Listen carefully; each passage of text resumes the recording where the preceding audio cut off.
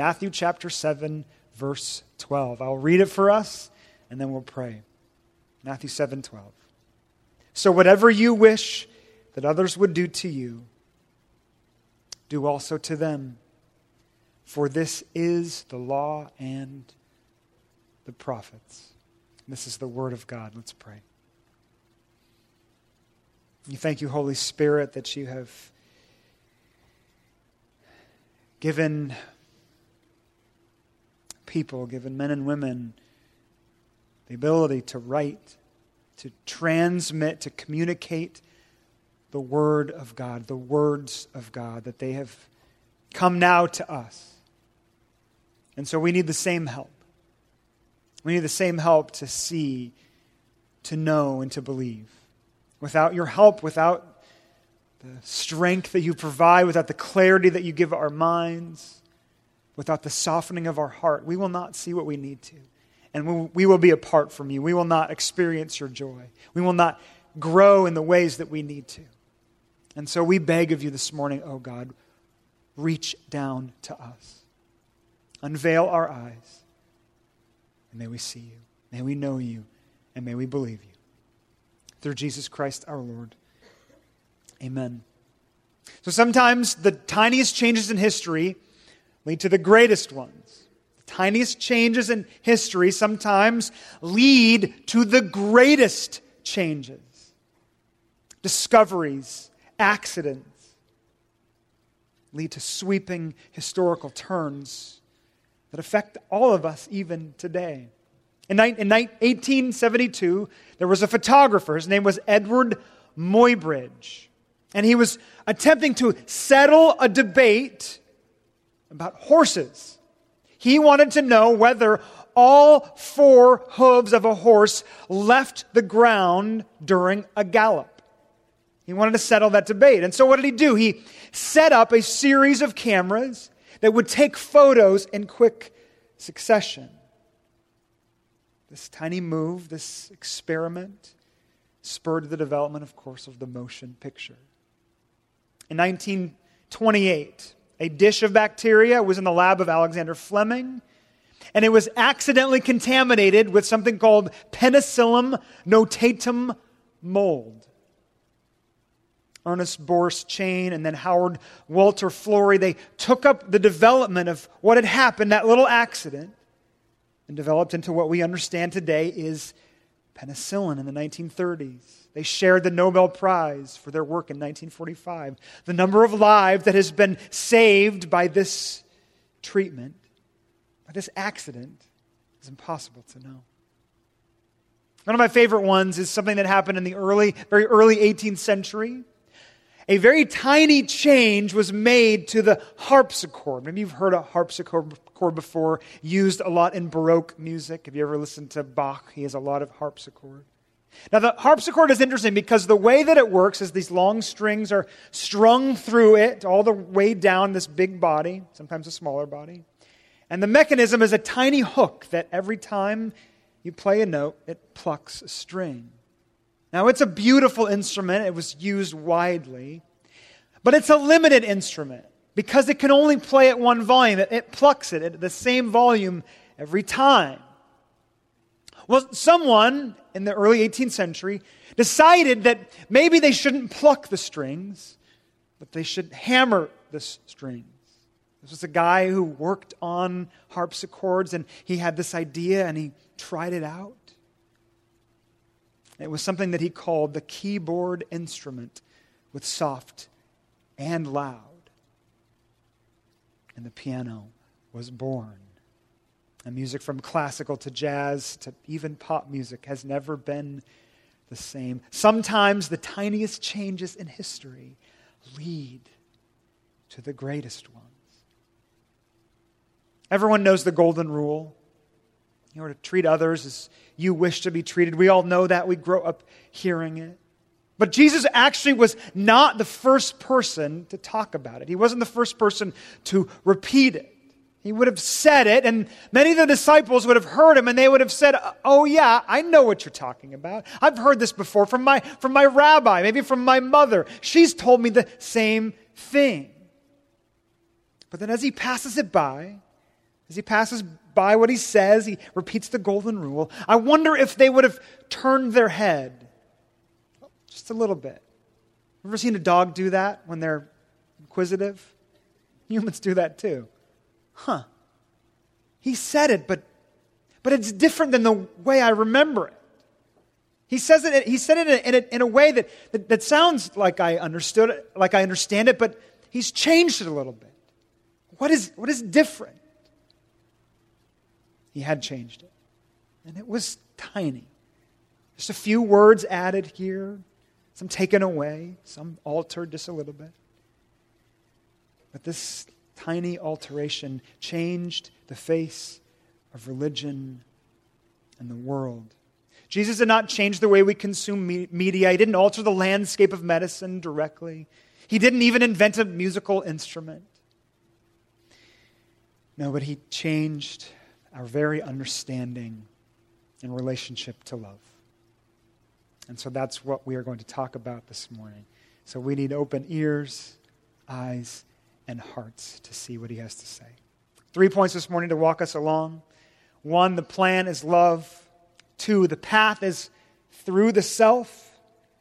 And 3, the power is in Christ. Matthew 7:12 again, listen. This is our first point. The plan is love. Matthew 7:12. So whatever you wish that others would do to you, do also to them, for this is the law and the prophets. So see that first word there, so. So it could also be translated therefore. And if you're a good student of the Bible, you know that when you ever see that word, you need to ask what it is there for. What's the therefore there for? Now you could say that it's pointing back to the first or the previous few verses. But most scholars don't think that. Most scholars think that he is ending a section here. Matthew 7:12 is the end of a section. He's wrapping things up. It's a capstone because the next part, the next few verses are really a change. They're a change in tone and direction. Now something is different about verse 12, but especially you can see this when he says at the very end there of verse 12, for this is the law and the prophets. Do you remember where he said this before? It was a long time ago in our series. Chapter 5. Just after he finished the Beatitudes. He's talking about the law and the prophets and how he had come to fulfill it. To fill it up, to finish it off. Not to change it or alter it, but to bring it to completion. Well, now he's saying it again. This is a capstone. This is an end. In other words, everything that I have said to you, everything that I have taught to you in this sermon, I am going to sum up for you in a single sentence. So whatever you wish that others would do to you, do also to them, for this is the law and the prophets. It's fascinating. Now, when we hear the word law, what do we think? We assume like it's our own laws today, right? We assume that Jesus is setting forth some boundaries, some restrictions. That's how laws work, and they're good. Laws keep us from doing wrong things. They restrict us from being evil or bad or wrong. Now, we have a tendency to backfill this. I don't think exactly literally, but I think that we have the tendency to look at this verse and we make it into a law. We hear it and we hear law. Well, these are the things that I must do to behave.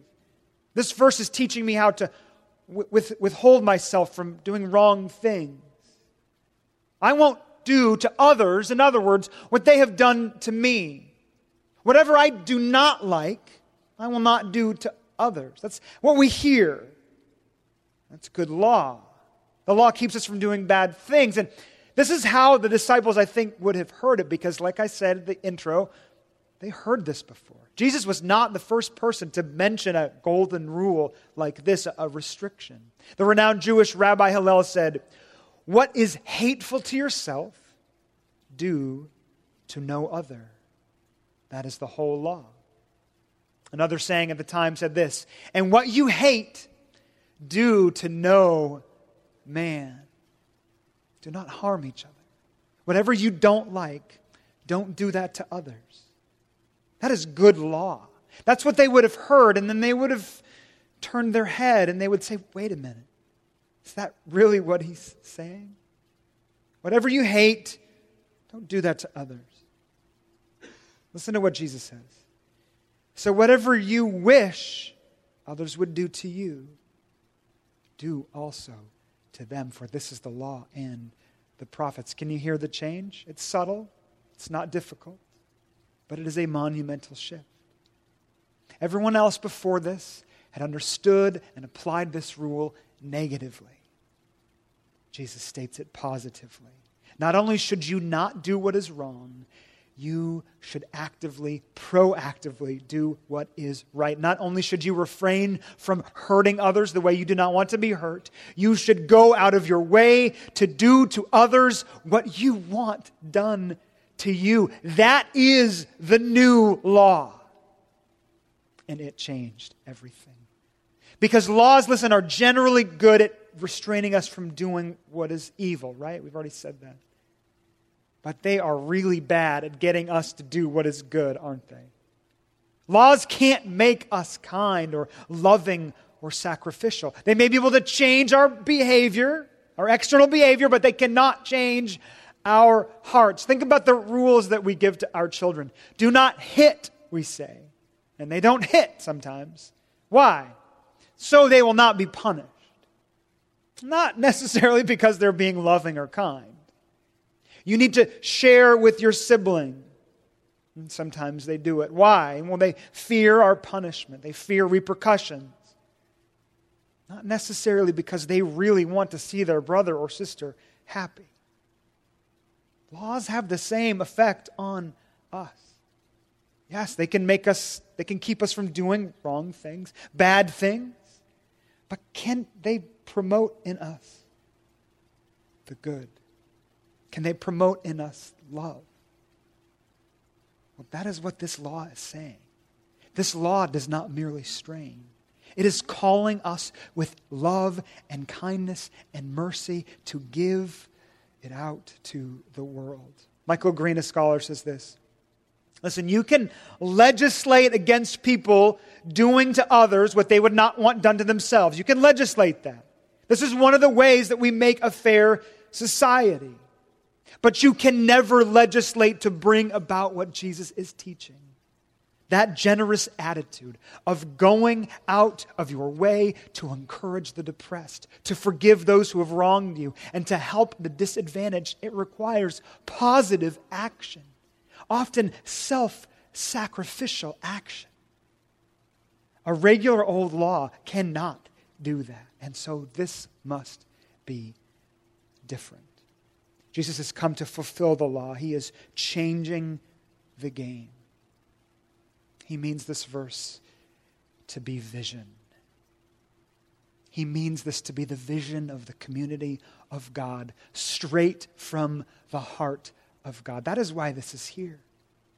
This is a law that is not just arbitrarily chosen, but is from the Lord Himself. It is reflective of His character and His goodness. And it is meant now for us to guide, encourage, and fuel our lives. For it is the plan of God that we would love one another. Here is the highest good, the greatest end, that we would love all people, that we would love the world in radical and happy ways. In other words, here is how we can be like Christ. Jesus just changed a few words, and yet it changed history and the world, and now we must allow it to change us. We must be caught up in the ripples of this historical wave. The plan from God for us, listen closely, is love. Now, how do we get there? That's a bigger question. The path is through the self. The path is through yourself. Verse 12 again.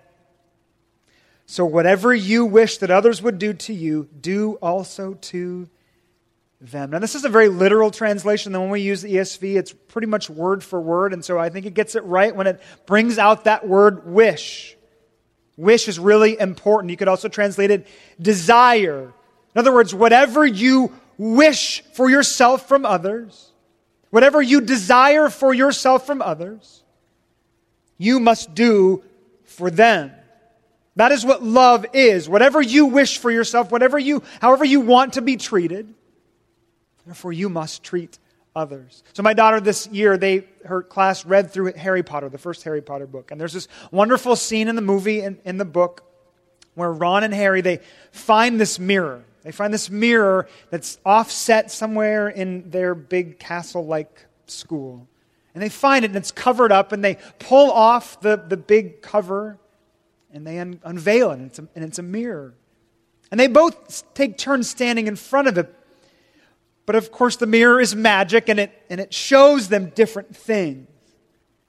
Ron stands in front of it, and what he sees is all these people around him, and they've lifted him on their shoulders, and they're cheering for him, and they're screaming his name. Yay, Ron, you're the best.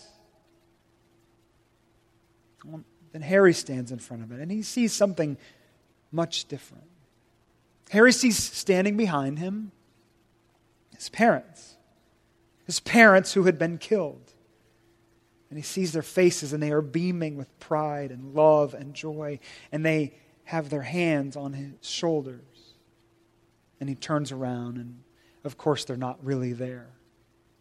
At this point, the headmaster named Dumbledore, he comes in, he finds them, and they ask them about this mirror. And he says, this is the mirror of Erised. You don't need to even hear his explanation of what it is. All you need to understand is what that word spells backwards. Erised. I asked my daughter to do that a couple weeks ago. She figured it out. Desire. You see your deepest desires in that mirror. Whatever you want to be, you see it. Okay, now say you take that mirror. Let's just shift this a little bit. And what you see is how you want to be treated. You hold a mirror that will reveal your heart, and it reveals how you want to be treated by others, how you want to be considered. What would it show? That seems to be what Jesus is asking us to do here. He is asking us to consider ourselves, our own hearts, our own desires. And so we have to ask ourselves that question very deeply. What do we wish? What do we desire? How do we want to be treated? We cannot stay, in other words, at the surface here. We can't just stay at the top level and think about this very shallowly. No, we must think deeply about it, go deep into our hearts, and ask ourselves the question, how do we really want to be treated? More than anything, why? How do I want others to handle me? Now, as I was thinking through it this week, I thought of it in a lot of different ways, but what was most helpful to me is to break it out into three different categories, kind of three different levels. I think that we generally wish for three things. They're more than this, but this is kind of a beginning point. Three things. We long to be known, to be helped, and to be sacrificed for. Listen to that again. We long to be known, to be helped, and to be sacrificed for. Listen to that first one. We wish that people would know us. We long to be known. And what I mean is that they would see us, that they would acknowledge us. We want them to know who we really are, not some facade. We don't want to have to put on a show for people. We want them to know us as we are. We want them to know our names, our histories, our loves. We don't want them to judge us for sure. We don't want to be unheard or misunderstood or passed over. We want people to come to us and to assume that there's more than meets the eye. There's an old saying that goes this way: be kind to everyone, for everyone is in a battle.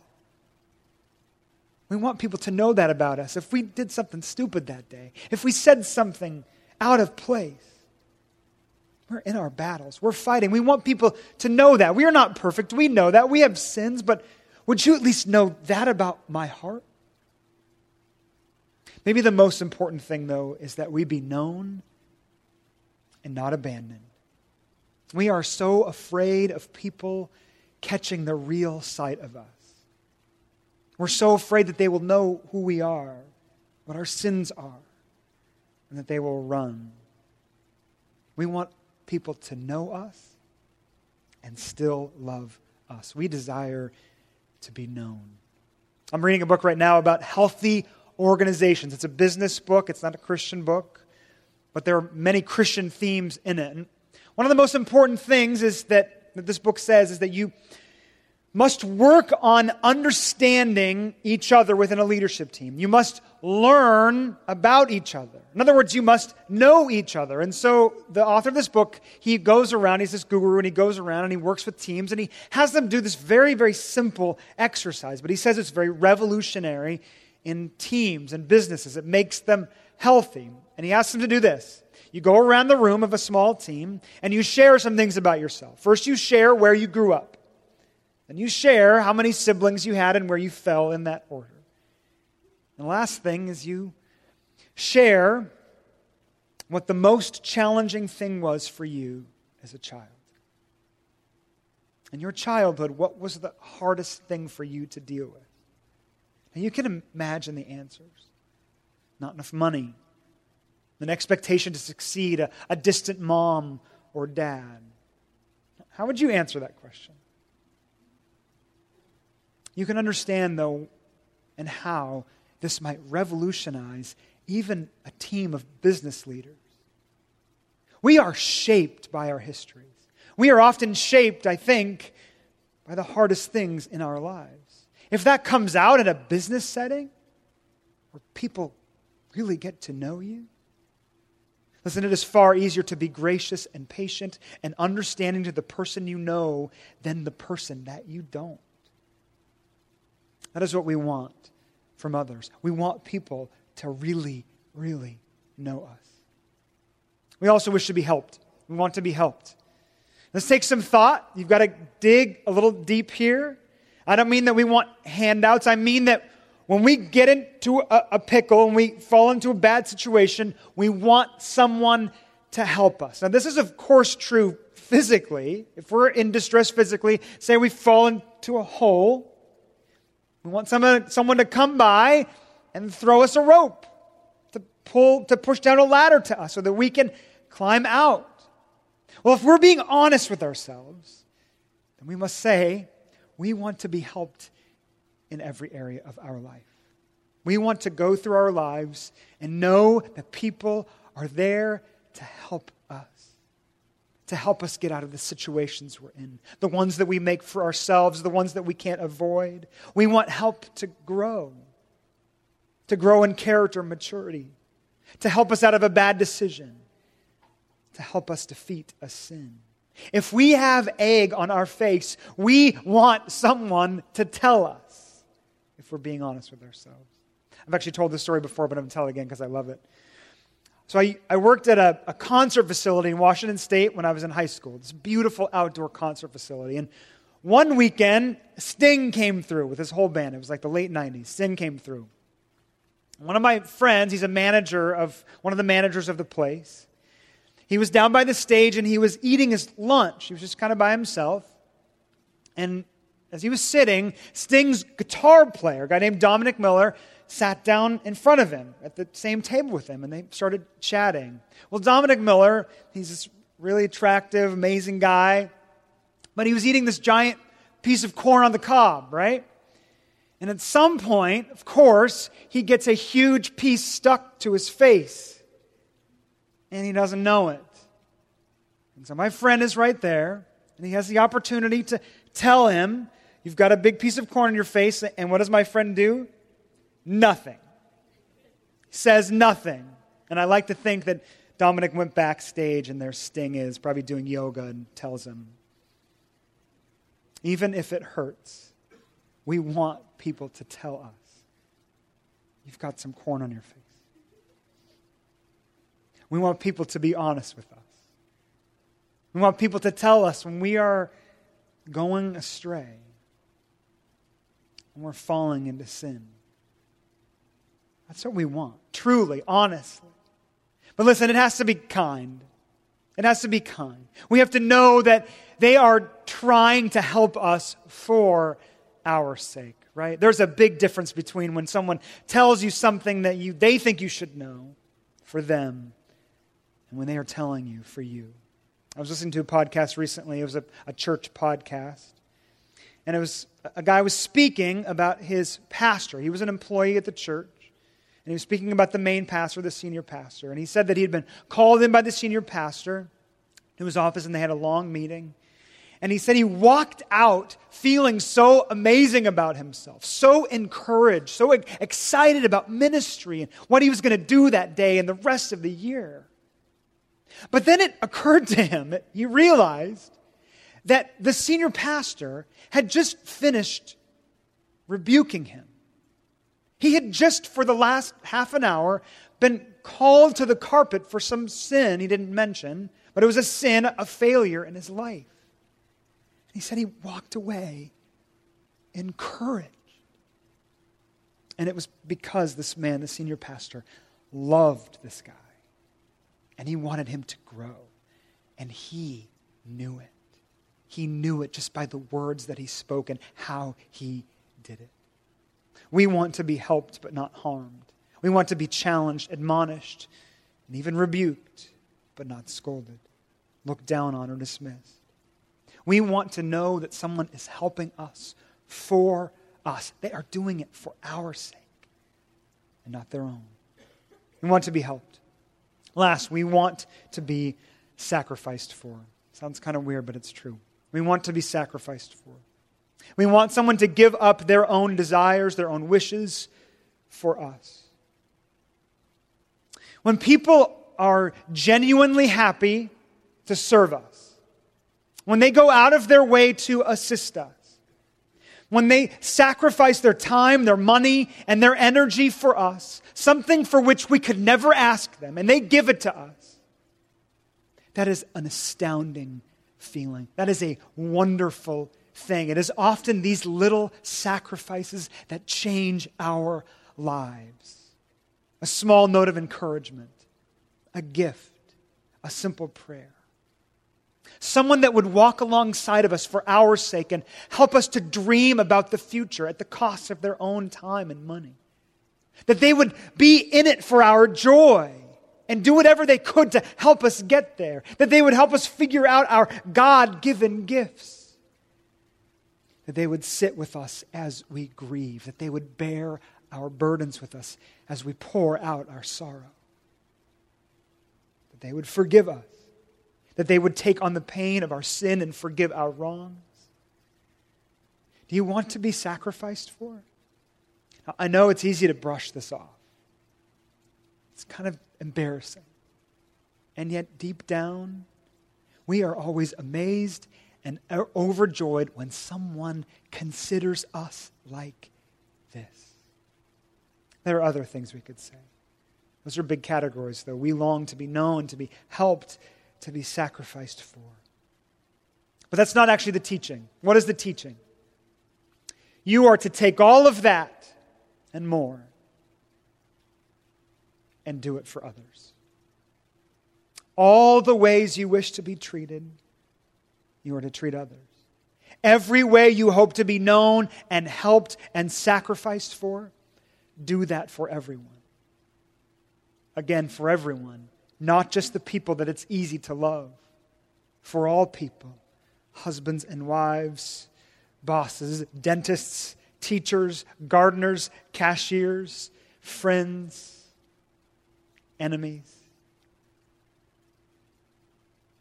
The path to love, then, is not just thinking about yourself, but letting go of yourself.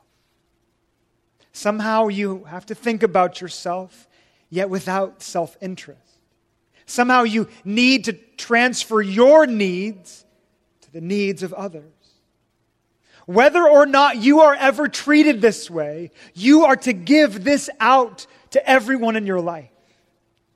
C.S. Lewis calls this self-forgetfulness. Tim Keller calls this gospel humility. Here's how James Montgomery Boyce, a pastor in Philadelphia, said it. A man can only do what Jesus says only if his mind is entirely off of himself and fixed at all moments on the needs, cares, loves, joys, hopes, and dreams of other people. That is the path. Are you ready to do it? There's no way. not on your own. The plan is love. The path is through the self. And last, the power is in Christ. So whenever I go to preach a text at the beginning of a week, I don't just try to figure out how I'm going to teach it. That's probably the easy route, just to go, okay, how am I going to teach this on Sunday? No, I want it to impact me. I am a sinner of the foremost variety, and I need the help of this passage. And I know that I will not be able to relay to you what you need unless I have allowed this passage, this teaching, to first affect, deal with, mess up my own heart. So I start to think about it. How can I be humbled by this? How does the Scripture want to lead me to repentance? And then I wait. I wait for God to really give it to me, because it always happens. Somehow, some way, the Spirit will really challenge me at some point during the week. But I have to tell you something. I do not know if I have ever been so humbled by a passage in my life. So I'm going to tell you something kind of personal. I got into an argument with my wife yesterday. Yes, even pastors and pastors' wives get into arguments. We're actually pros at it at this point in our lives. I'm not going to give you any details, but we were in the middle of this thing, and there was anger and frustration and miscommunication like any good old fight has.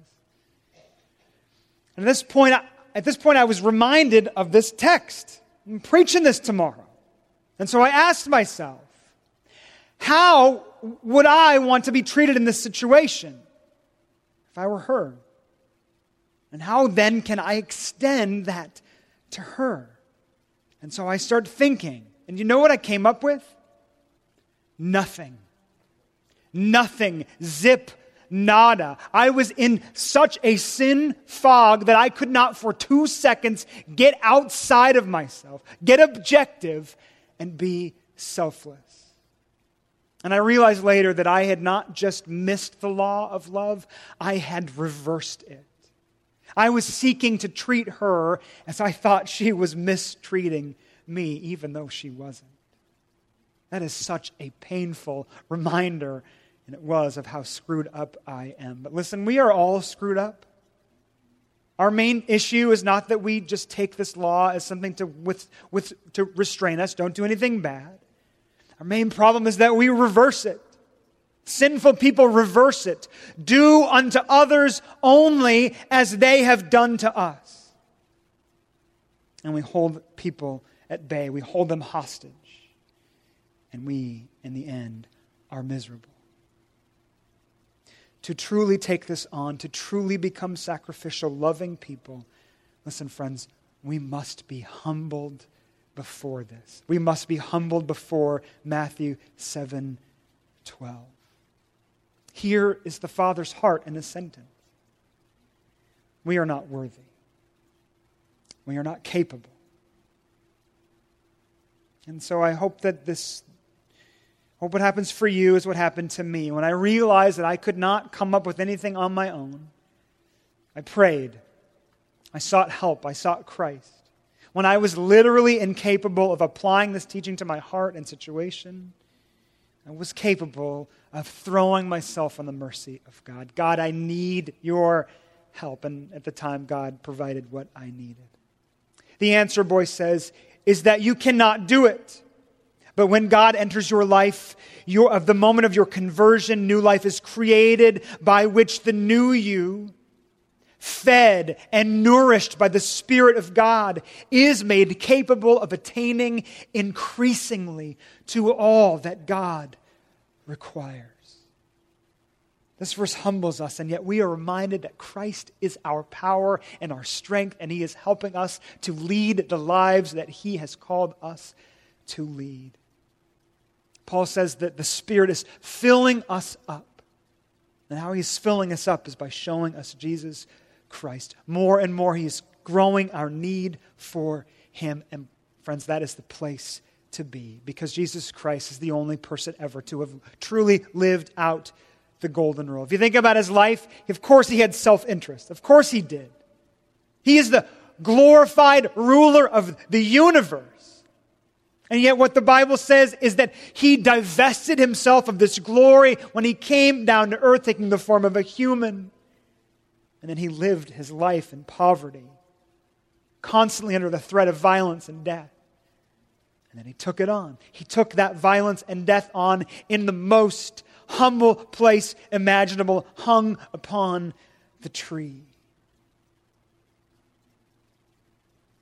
to serve us, to give us what we always have wished for, to make us into people who were humble and happy enough even to love our enemies. Just think through Jesus Christ in his life. Jesus knew us, didn't he?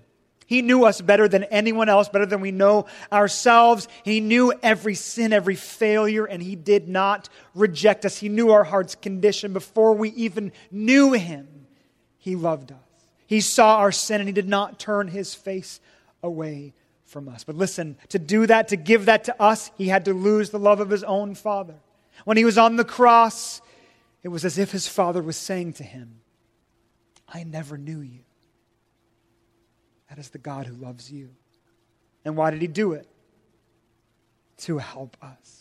He died for us to help us. We were lost, dead in our trespasses, at war with him, dead apart from him, corrupted on the hook for our sins, destined for hell, and he paid it all. Isaiah 53 says that Christ was slain as our ransom. He paid for our sins. His divine blood paid to cover us. And he helped us while he himself was denied. He was denied. He was denied help for us, first by his own disciples in the garden. Can't you stay up with me for a few moments? And then on the cross by God himself, my God, the cry of pain and anguish for help as he was denied for us. And of course, this led to his total sacrifice. He gave us not just 10% or 50% or 98% of his life. He gave it all for joy. For joy. He helped us. He served us. He sacrificed himself for us because it made him happy.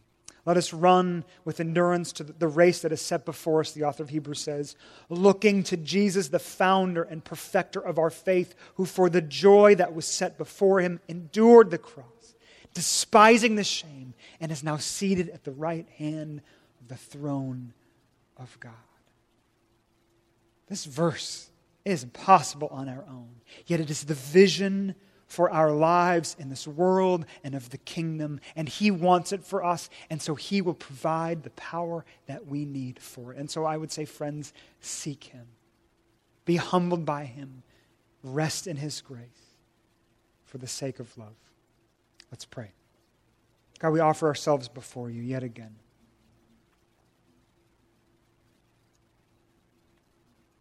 We humble ourselves before you, the King of grace, the merciful God of the universe, the King of kings and the Lord of lords. This passage is a reminder to us that we are not perfect and far from it. That we are sinful, that we are lost apart from you.